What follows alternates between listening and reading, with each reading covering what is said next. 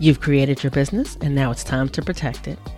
Whether it's your podcast, speaking engagements that you do virtually or live on in-person stages, or the community that you've built, you want to make sure that what you've created is taken care of and well protected.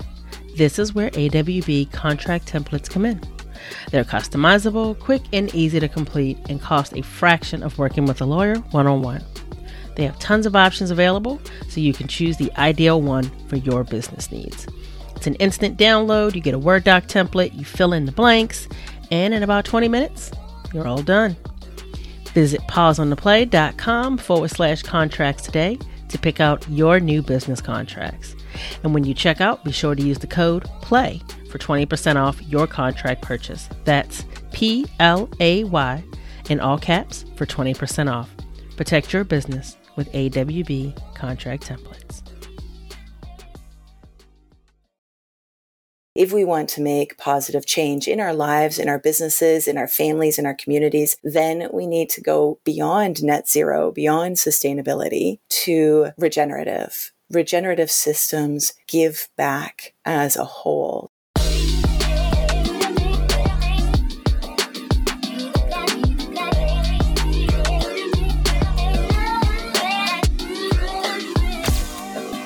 Hello, and welcome back to Pause on the Play. It's amazing to see you here where you are challenged to reconsider your normal and consider realities you may be unfamiliar with in order to understand that they too are real. I am your host and conversation MC for the day, Erica Corday, here to get the dialogue going.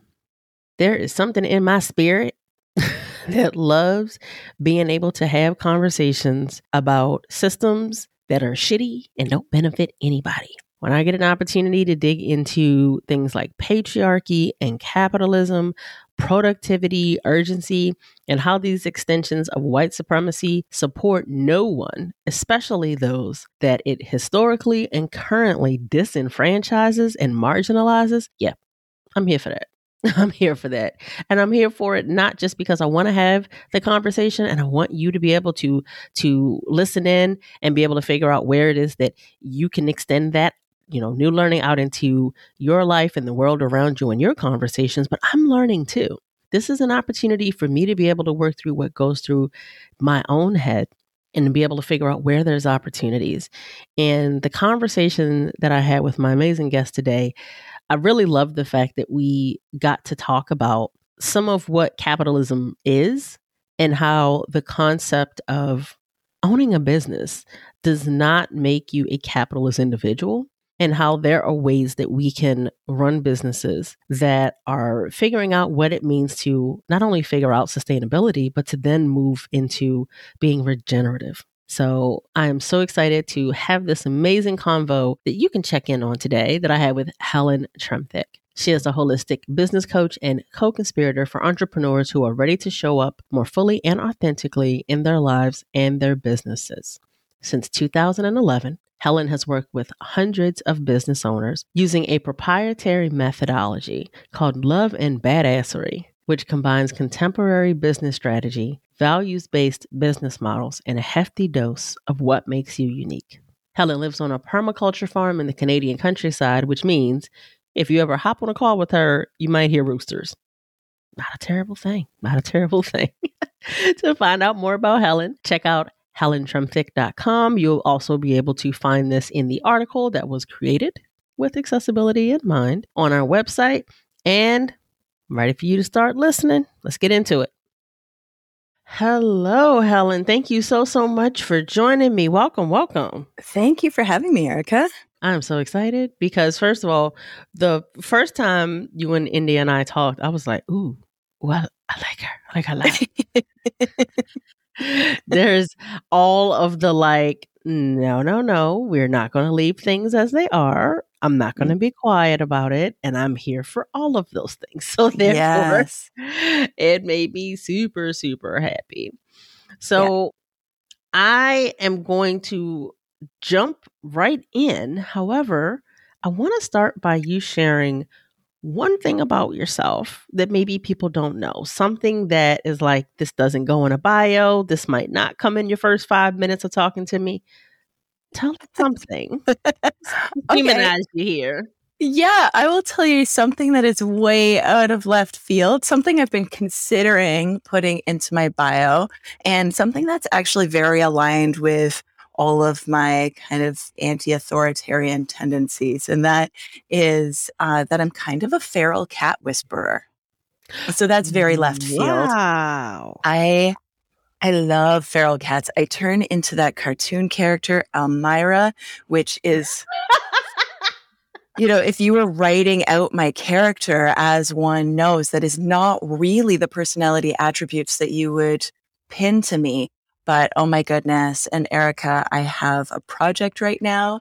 His name is Mandarin Fluff Muffin the Third, because he's the third orange cat that I've rescued. And I was just cooing over him this morning. He lives over in our barn semi-regularly. So that is a very left field thing about me that is nothing to do with business, nothing to do with anti-capitalism, but really still very aligned with my idea that we all need to be lifted up, even the feral cats of the world.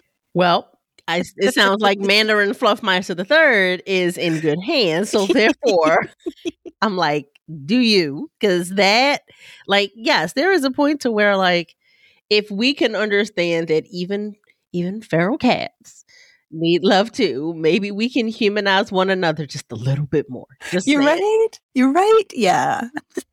So now I'm gonna go what might feel like slightly left, but also accurate. And a lot of the work that you do, like you said, like you're very outspoken, and it shows up in everything that you do. And so I would love for you to share um, a little bit of how problematic systems at best, like capitalism and productivity, have influenced the ways that you exist personally and professional. Not gonna start with a big question. I'll give you a little one. Right? No, I love it. Like, let's dive right on into the deep end. Okay, we talked about cats. Now we're talking about capitalism. Mhm. I love it so much.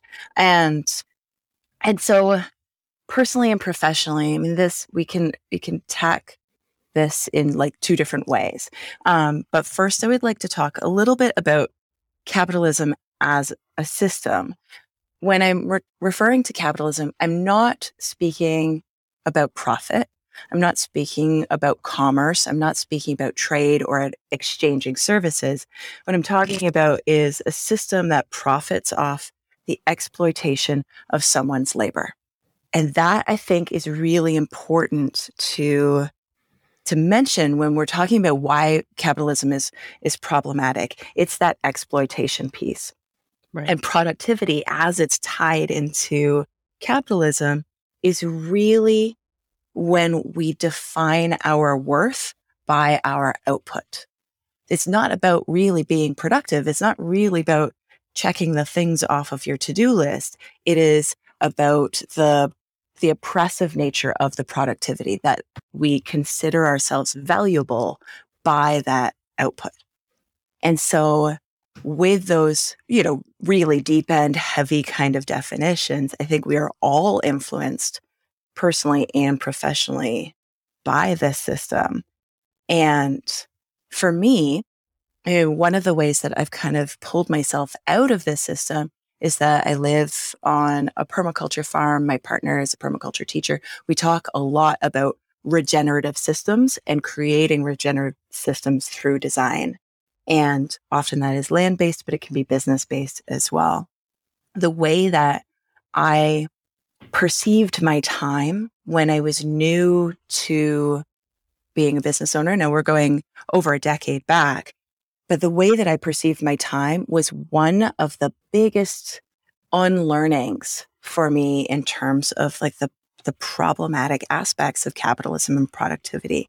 The way I perceived my time was the way I would perceive my time as an employee, that I needed to punch in, I needed to punch out, I needed to be at my desk. Even if I was not doing a lot, I needed to be there to respond to emails, to respond to client requests, to post on social media. I needed to be continually productive from 9 until 5, essentially exploiting my own labor. And this was even before hiring a team.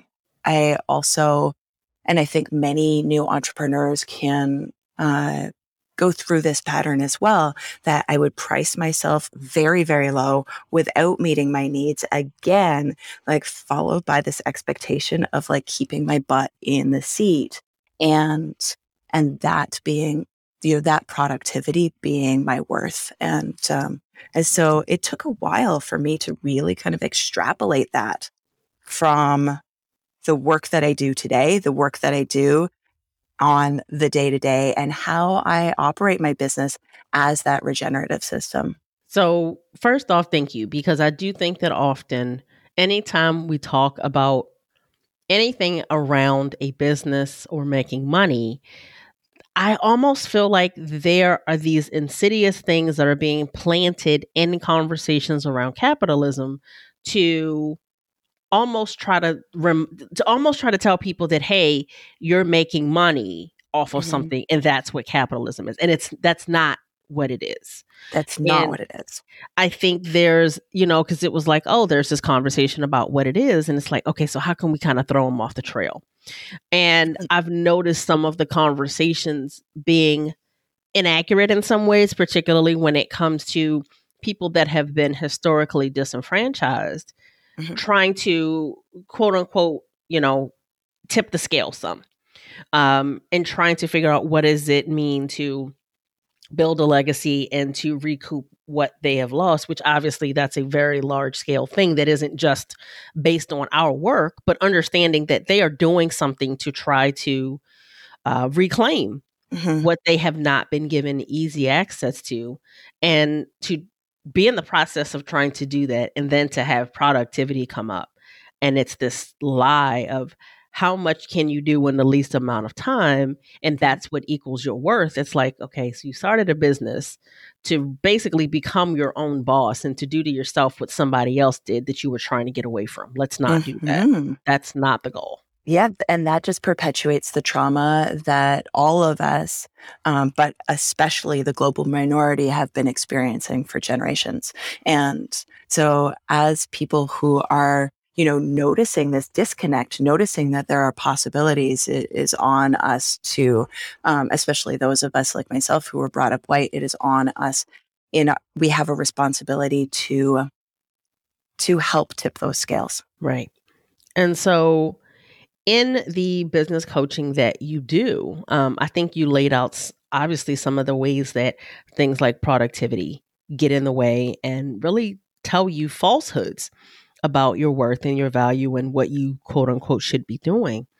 But what are maybe some of the unexpected ways that you've witnessed systems like productivity or capitalism or other systems that are created by white supremacy showing up to really disrupt what's possible? Ooh, yeah. I want to talk a little bit about perfectionism. So there are a lot of people, some really great experts. I believe you've also interviewed Audrey Holst. She is my go-to on perfectionism.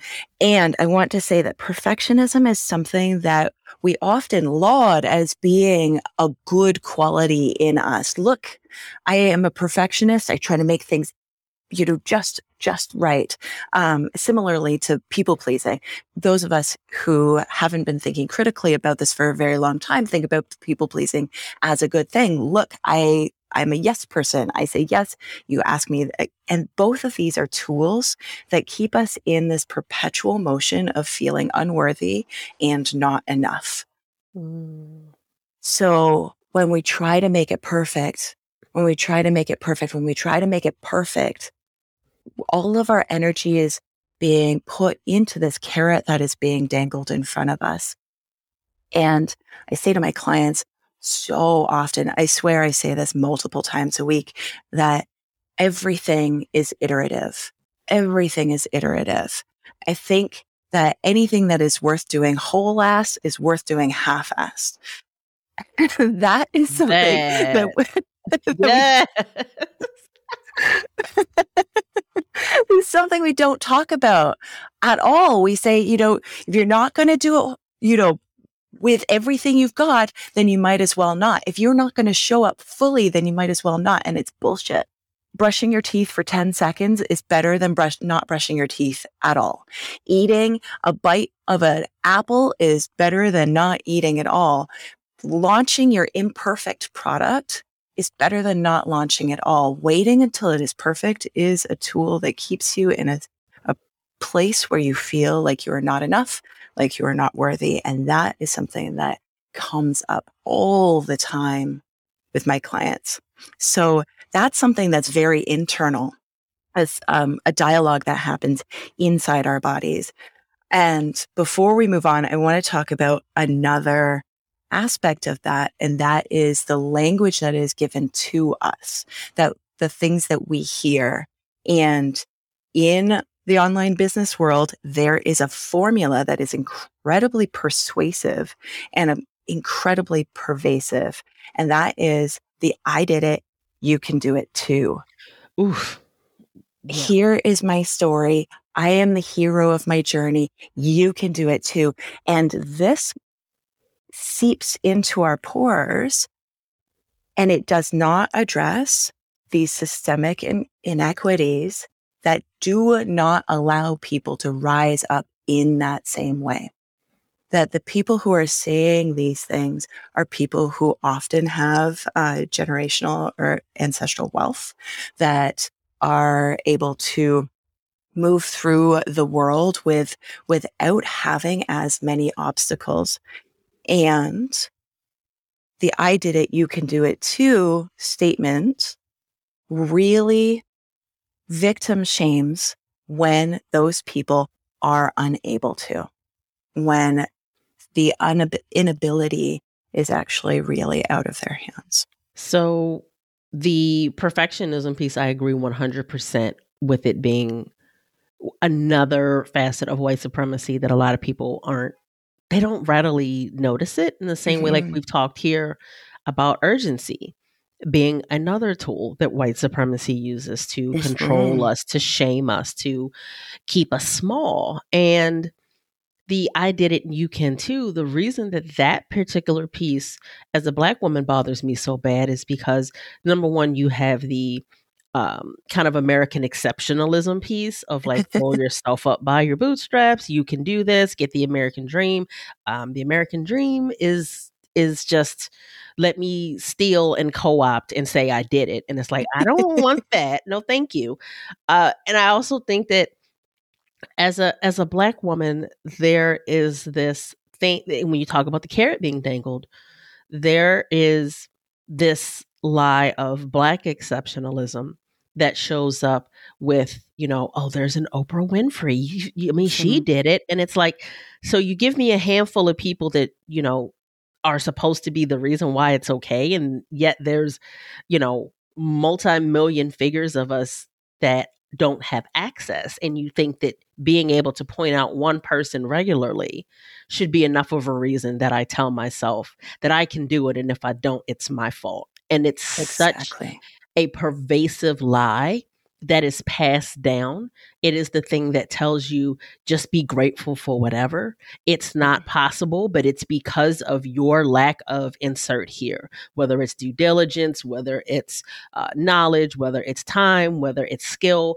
But it's never the conversation of, well, you actually started off 10, steps back from someone else, or, I actually kind of put you in a hole and didn't give you the opportunity to get out by having access. So let's talk about those things never come up.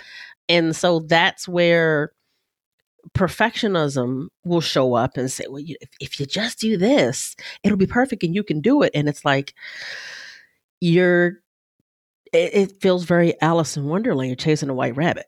Absolutely. Absolutely. And in the meantime, they're saying, you just didn't want it enough. Yes. You just didn't want it enough.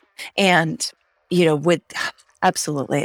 Yes, absolutely. My hands are up and I'm waving them around as if they were words. Absolutely.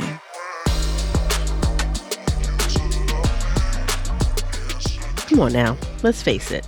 It's so much easier to talk about what you do and why when it's rooted in your values. Let's explore removing the shoulds and one-size-fits-most formulas in your brand. Our co-founder over here at Pause on a Play, India Jackson, actually talked with Helen Tremethick, our lovely guest today, and discussed how developing your brand voice helps businesses to maintain consistency, clarity, and authenticity.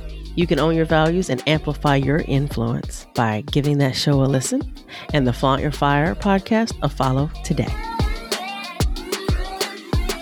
It is impossible to talk around topics. We have to use language to call it what it is, no matter how palatable or not so much it might be. And in order to get to the point where you can be in alignment with what matters to you and why, you have to lead with values. Being clear on your values means you can chart a course that prioritizes them and the impact that they can create. When you lead through your values, that means that you can be explicit about what you support and how your actions are in alignment with that. Every single person you hire, every business you buy from, every decision that you make brings you closer or farther away to your outcomes for you and those that you seek to support. In order to learn more about how to encourage that alignment to show up every day for you, you can come on over to pauseontheplay.com/explicit and sign up for the Implicit to Explicit Masterclass with Indy and I today.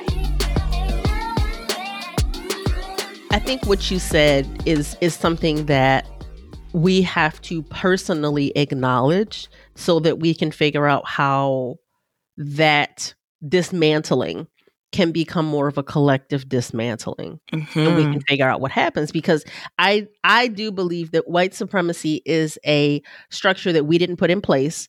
And so the people that put the structure in place have to play a large part in dismantling it. However, those of us that are victimized by it can basically figure out what is it that I am noticing that is a lie that I don't want to buy into anymore. It's not necessarily us to say, okay, I'm going to break down this system from the government down, but us being able to acknowledge, hey, this is a lie.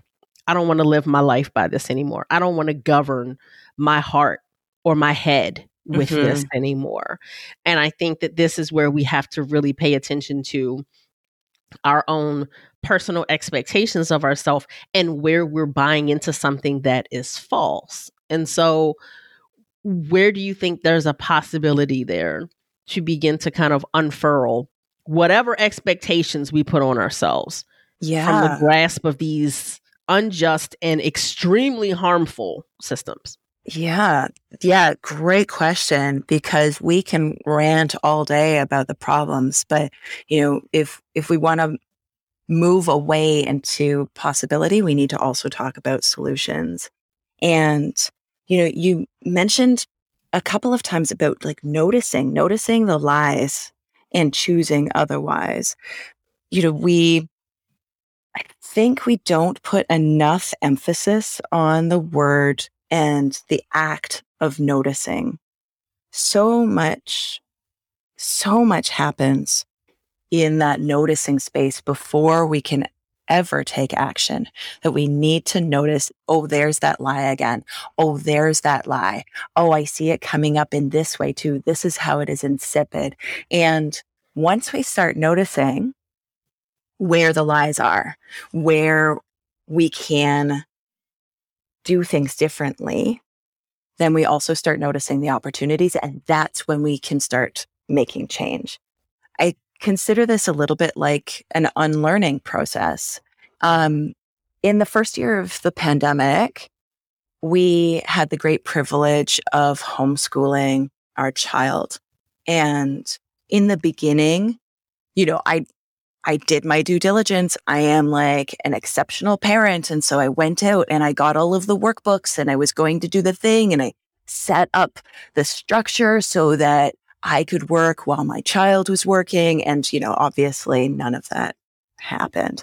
But what I noticed, that was a whole thing. That is a whole thing unto itself. But the parable here is what I noticed is that I went into the structure in this really top-down way, that this is the way that school works. And so this is the way that I need to do it. AKA, this is the way that business works. This is the way the economy works. And this is the way that I need to do it. And there is a great unlearning that needs to happen before we can start building up, where I needed to notice this schedule doesn't work. It doesn't work for my child. It doesn't work for me. It doesn't work for learning forward. It doesn't work for integration. It doesn't work for critical thinking. What can we do otherwise? So the very first part of this unfurling is unlearning and noticing. And then once we notice, then we can start noticing opportunities like, oh, wow, I'm paying myself a pittance. Yeah, how do I rework my business model so that it serves me, it serves my clients, and it serves my team? Wow, I am like going to Fiverr to hire people for extra cheap. How can I hire somebody closer to home who's onshore? How can I lift somebody up in my community in a way that serves all of us? And in all of that, in this unfurling, in this noticing possibilities, we need to keep learning, and we need to be really self-forgiving around the mistakes that we will inevitably make, the falling back into the trap of the lie, because that is a habit unto itself. And then keep taking those steps forward, keep noticing, keep taking action. The biggest piece that you said that really stood out to me was when you talked about the schooling piece and that recognition of this doesn't work. I'm doing it this way because this is what I was told. This is what I was given. It was already in place. And who am I to go against it? And so those of us that had kids in school, we went with what it was. And then the minute that wasn't an option anymore, it was like, oh, hell, this does not work. This doesn't work. And I think we often are just doing what's there in the way that it's been given or prescribed. And without recognizing where there's opportunities for unlearning, where there are opportunities for deconditioning, we're missing out on possibilities of changing things, because the reason that a lot of these unjust systems are in place is because it gives you this mental control over people that you need to control in order to keep things going. And the more that people reclaim free thinking and the questioning of why is this here and why am I not asking questions? I think that's a big part of it, because someone could come in today and say, hey, we're going to get rid of all the systems. But if we don't address where we are just simply assuming, well, I mean, I guess it's fine. It's there, right? Let's just go with it. Then we can't redo the systems with something that is more equitable, that is more just. Absolutely. So we have to have that opportunity to be like, I don't like this. This doesn't feel right. Even if I can't put my finger on why, I know that this is not the thing. And sometimes that's a piece too. And I think sometimes people have nervousness around just acknowledging, I don't know the why and I don't know what's next, but I know it ain't this. Yes, exactly. And then part of the reason why we haven't broken the cycle is because we haven't had the role models who have done it, who have shown that it is doable in that, like, I did it, you can too sort of way, except without that oppressive nature. We need to have role models of just and equitable business, just and equitable families, just and equitable communities. And those of us who are asking questions, those of us who are noticing the lies, those of us who are trying to decondition ourselves can then hopefully act as role models for others. And you're right, like, not take down the system completely, because we need to replace it with something that is more just. And so in doing the work on the ground, then we can provide modeling that then hopefully provides that ripple effect through our communities. So as an imperfect ally, what shows up with that behavior modeling? Because again, like I mentioned earlier, I think that there is a different type of ownership on someone that is born into privilege in a white body and being raised as white to be able to understand what they have that they didn't earn in the same way. And so what shows up with that behavior modeling of like, this does need to be more just, this does need to be more equitable. What are some of the examples that you model for others with that? And I'm hearing life and business here, so please feel free to share both.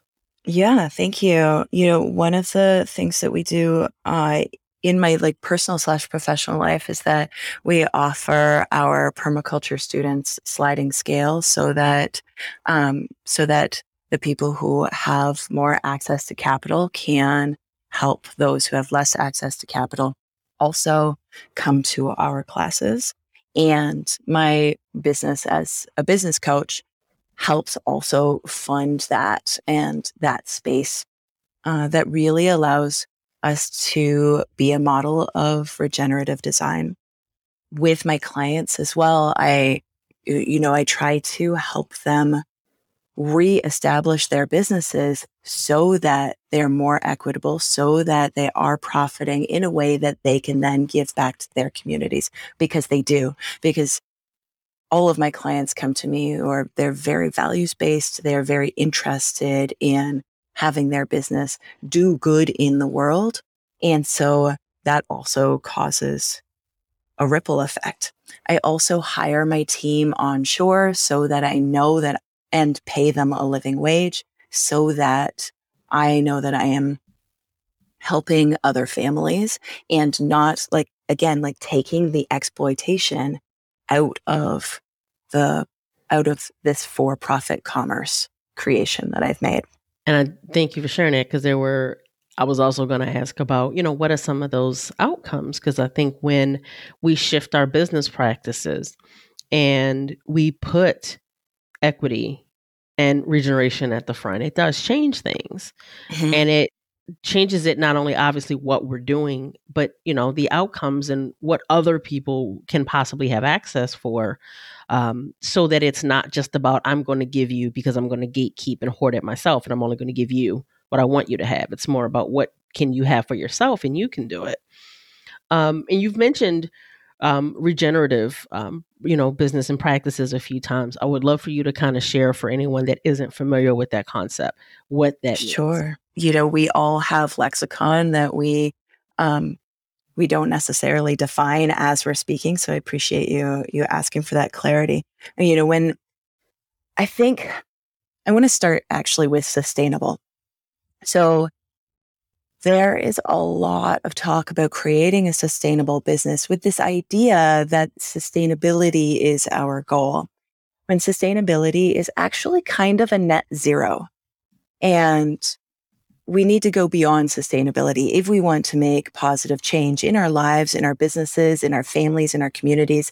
Then we need to go beyond net zero, beyond sustainability, to regenerative. Regenerative systems give back as a whole. So it feeds into each aspect and each sector in your given design. So in your relationship, in your community, in your business, in your home, and it gives back in the yields that is desirable for each sector. So in a business, for example, a business model that helps the business owner meet their needs in a way that is more than breaking even, that sets up for a rainy day, that allows, the roof to be replaced so that it's better to allow the windows to be replaced in the house, to allow for time off, as well as feeding the clients and giving them great value and access to the business owner on both a free educational level and a paid transformational level, as well as anybody who might be hired by that business, that they would get paid a living wage as well. And then again, about the ripple effect, that would then have impact in the communities of all of those people who are experienced. A lot of my clients have money stories of scarcity and really not liking capitalism, and therefore not liking money. There's we said at the very beginning of this conversation, that there's this interwovenness that we need to really separate, that money is inherently neutral. And I say to my clients, if you make if you were to make a gazillion dollars today, and we know statistically that that is just not possible for like 99% of us. And if you were to make a gazillion dollars today, would you be building a penis ship to space? Oh, I've talked about the phallic shaped rocket too. Right? And the answer is no across the board. No, they would be shopping at their farmer's market. They would go to that restaurant that serves that amazing organic food. They would be like setting up a foundation. They would, buy a children's ward and say, you don't have to put my name on it. That is the way that people would redistribute their wealth. They wouldn't sit on it and hoard it like dragons. And so I think that it's really important for us to think about that when we're thinking about regenerative design. How do we build in that redistribution in a way that helps all of the aspects of this business, of this life, of this community thrive? I love that. And I love how the regenerative piece really does acknowledge, like, okay, we figured out, let's say you figured out sustainability, like what's next. And I do think for some people, they're simply trying to figure out the sustainability because it's real. Like, how can I simply hit a point that I am not always worried about not having basic needs met? How can I be at a point that I don't have to be concerned about basic physical, mental, and emotional safety and well-being and health? And once you are able to better care for basic needs and necessities for you and those that you care for, then it becomes, okay, well, how does this then pour back in to create this conduit, almost like a water wheel that is constantly like feeding it back in to keep it going, so it's not just a stop, start, stop, start. Exactly. And this goes back to the everything is iterative piece, that we take action where we can. And then when we can, we take next action. And instead of saying, oh, I haven't done it in this, I did it, you can do it too, top down idea. Oh, I haven't done it, therefore I can't. It's actually just small action, small action, small action. So we aim for what we can.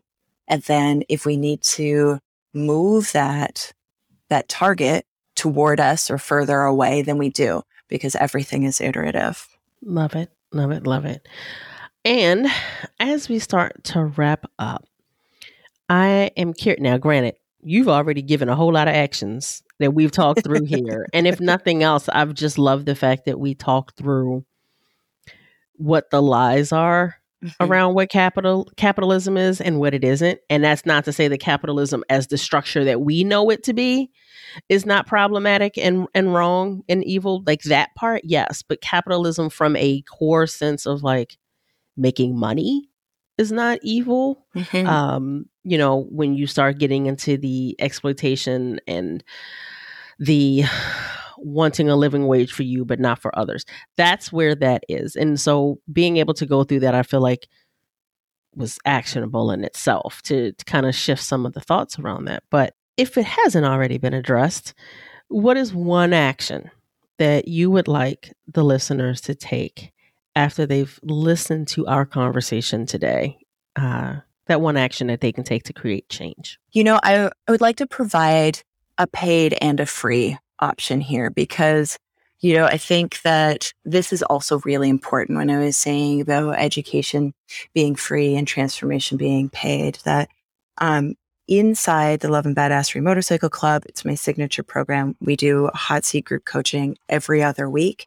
And if you are having those big CEO feels, if you need something tangible like copy advice or service alignment, or like, how do I create this regenerative business model that you've been talking about? That is what we talk about there in the Motorcycle Club. So that is something that people can do if they want to and have the ability to place capital into that kind of investment in their businesses. But outside of that,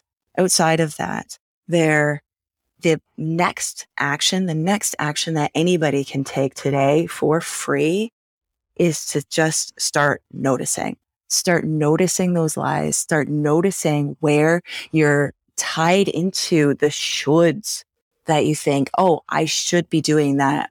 I notice that for myself, one of the lies that I tell myself is, oh, I will just, that is an indicator for me. Oh, I will just, that I'm out of alignment. That if I'm starting my thought with that sentence fragment, I know that I'm out of alignment. I know that I need to stop and take a breath and see if that next action is coming from my internal desire to do something for somebody else or for myself, or whether it's coming from a should place, a kind of a supremacist place that says, this is how you're supposed to be behaving. And then that gives me the option. And so I would like to extend that further to you and to the listeners that this is part of the noticing. What are your word habits that have you wrapped up in this, in the shoulds, in the having to, in these like expectations of productivity? And where can you take a breath, find more margin for yourself, and take next action forward? Love it. All of that. For everything that you've shared, for your time, for your energy, everything today. Thank you so much, Helen. And I will also have the info for people to visit your website in the article that was created with accessibility in mind on the website. So they'll be able to learn more about the Motorcycle Club and about you as a human. So again, thank you. Thank you, Erica. So I am overwhelmed in a great way with how what we talked about really gave roots to the regenerative nature that you can bring into your life and your business, and how the fact that the words like the sustainability, it's so overused. And I love how we can figure out what's next. We can figure out how to be able to find a certain amount of stability in us having our needs met and figuring out, okay, what is next? I am a firm believer that you have to put your oxygen mask on first. If you have not taken care of yourself, it is very challenging to take care of anyone else, which is exactly why literally on an airplane, they will tell you, put your mask on before you help the person next to you, even if it's a child. Because if you can't breathe, nobody is going to benefit because you're not going to be able to do it. And so figuring out what's next there, that was just one of the just amazing pieces that came up here. So grateful that, as always, you are showing up and taking in these conversations with an open mind, an open heart, and really allowing what is yours in this moment to stick with you and to be able to flourish and bloom as a part of the impact that you can make. I also want to acknowledge that this podcast is recorded on the stolen land of the Susquehannock, Piscataway, and Antigua people native to this area known as Maryland. So every time we show up here having real conversations, normalizing the challenging things, calling them what they are, and making them a part of your everyday exchanges for being a part of this conduit. Thank you. This is how together we remove stigma and create real change and connection, crossing lines and recreating boundaries in order to support and not separate. Let's get more people continuing to drop the veil while challenging their thoughts, feelings, and actions. So until the next time, keep the dialogue going. Bye.